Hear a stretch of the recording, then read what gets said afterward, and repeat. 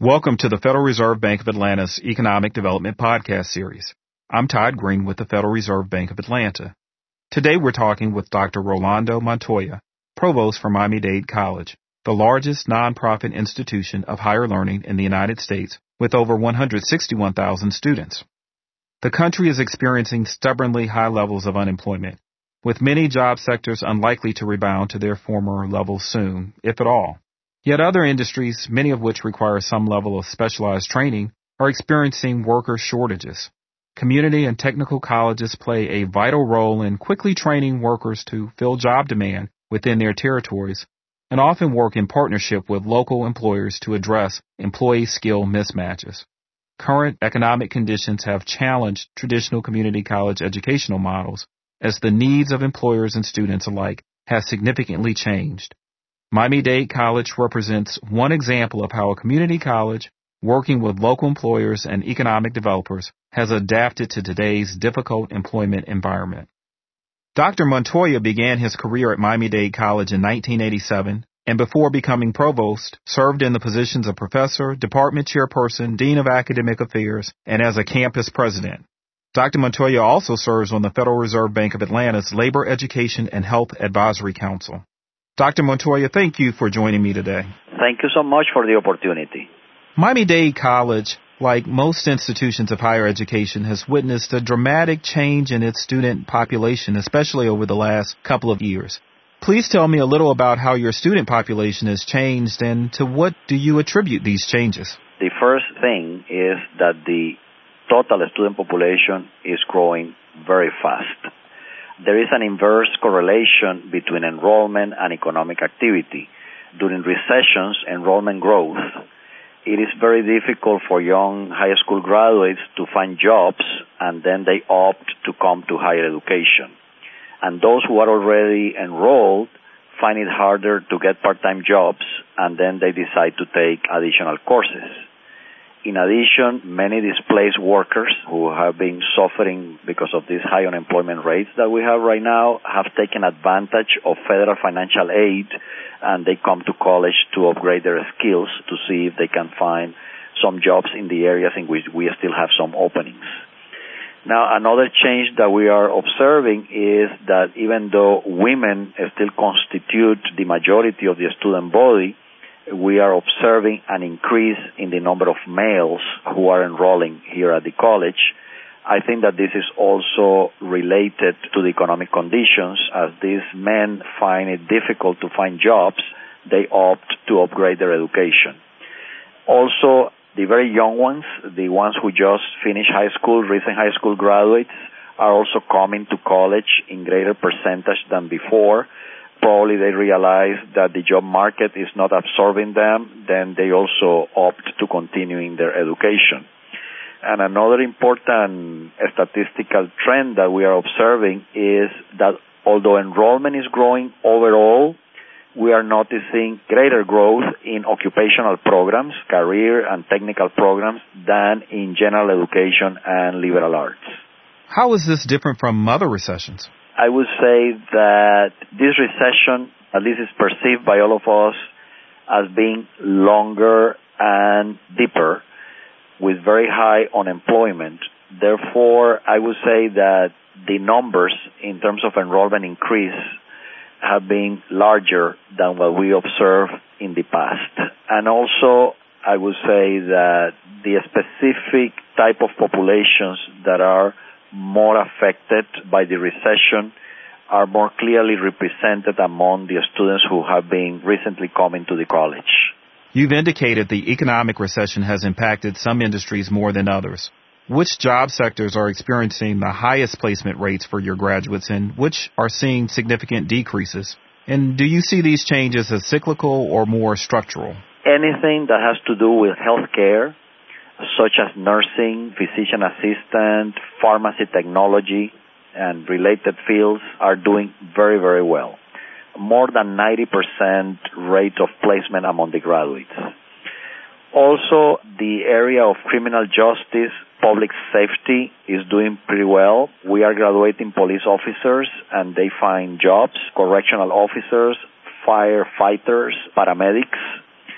And the computer science fields, people in computer networking, computer programming, computer applications, are doing pretty well too. On the other hand, there are some areas that are showing a lot lower placement than before. Good examples are architecture, interior design, construction management, real estate and mortgage brokerage, and banking. Also, education, K-12 teaching has also suffered a lot in terms of placement rates because the public school system, due to budgetary constraints, has an employment freeze. Therefore, what they have been doing is reducing the number of administrators, and then they place the administrators in teaching assignments, which has produced a tremendous reduction in the number of recent graduates in education who can find jobs. I would say that most of the changes, in my opinion, are cyclical, because when you see that our own current students are having difficulty to get part-time jobs or to be able to do overtime at their jobs, etc., that's clear evidence that basically is due to the current economic situation.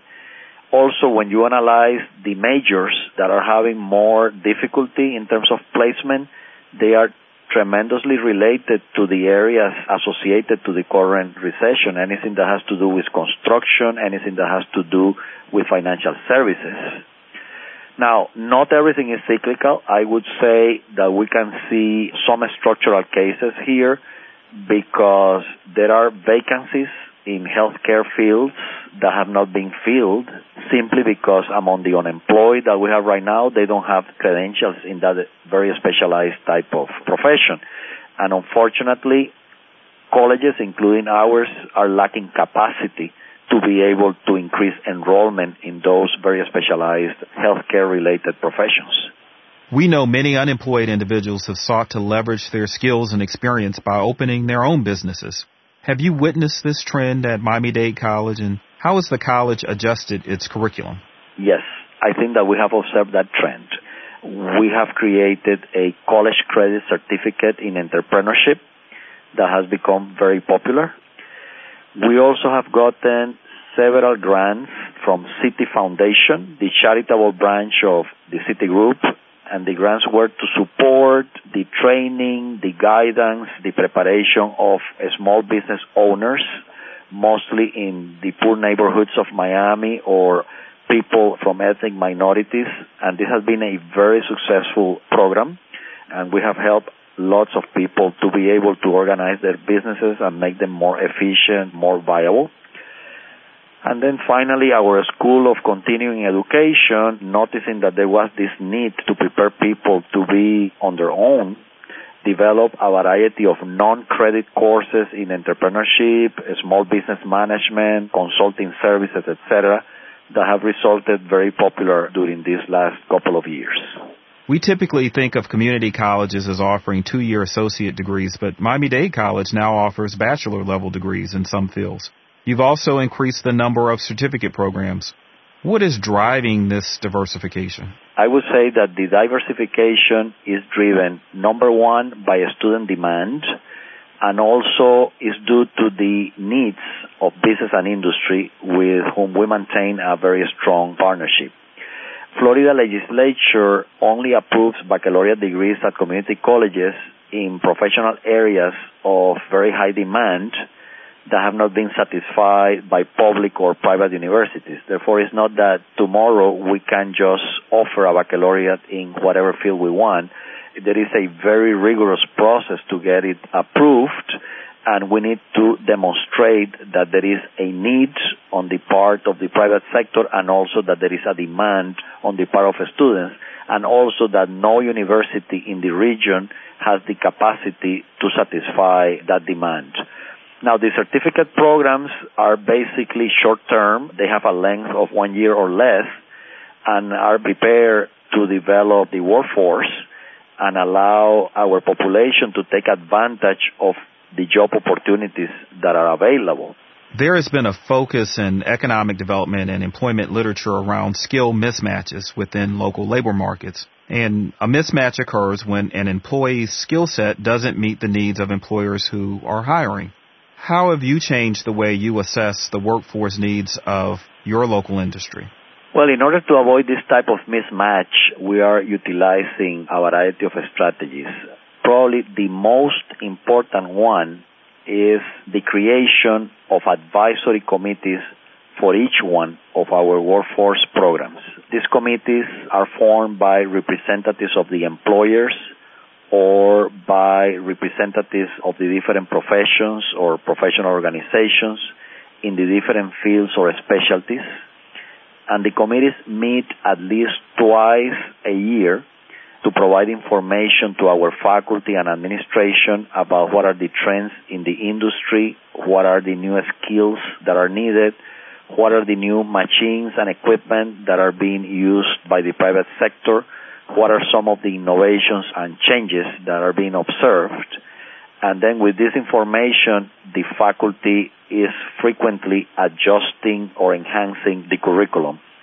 Another important strategy to avoid the mismatch has been the creation of bilateral partnerships with large employers for the development of specific workforce programs that will help them fill vacancies in certain areas.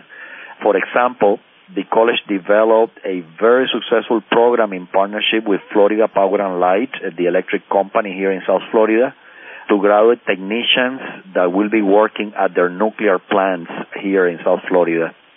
We have also developed this type of partnerships with biopharmaceutical companies. We have done it with television production companies. We have done it with banks and other financial institutions and with hotels here in the area. This is a great example of how to reduce structural unemployment. Economic development professionals who are charged with increasing employment and investment within their community have long worked closely with community and technical colleges. Under current economic conditions, how do you see this changing, and what do you predict successful partnerships with economic development organizations will look like in the future? Well, although we always had this type of partnerships with economic development bodies, and I think that most of the colleges and universities do, I see a tremendous intensification in the number and depth of this type of partnerships.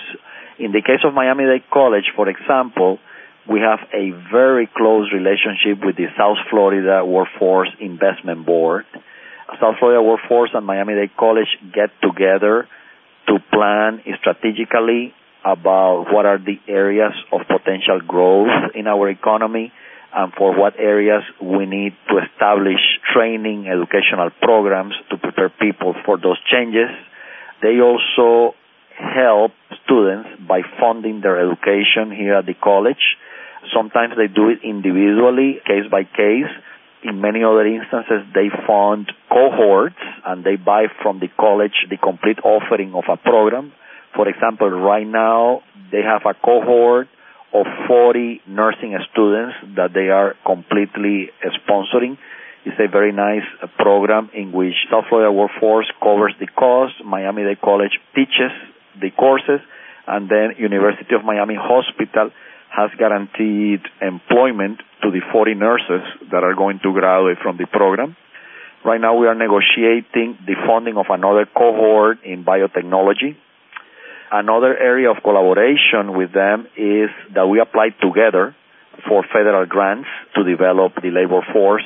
And in terms of the future, I can only expect additional and stronger relationships. This is a very, very good symbiotic relationship between both organizations.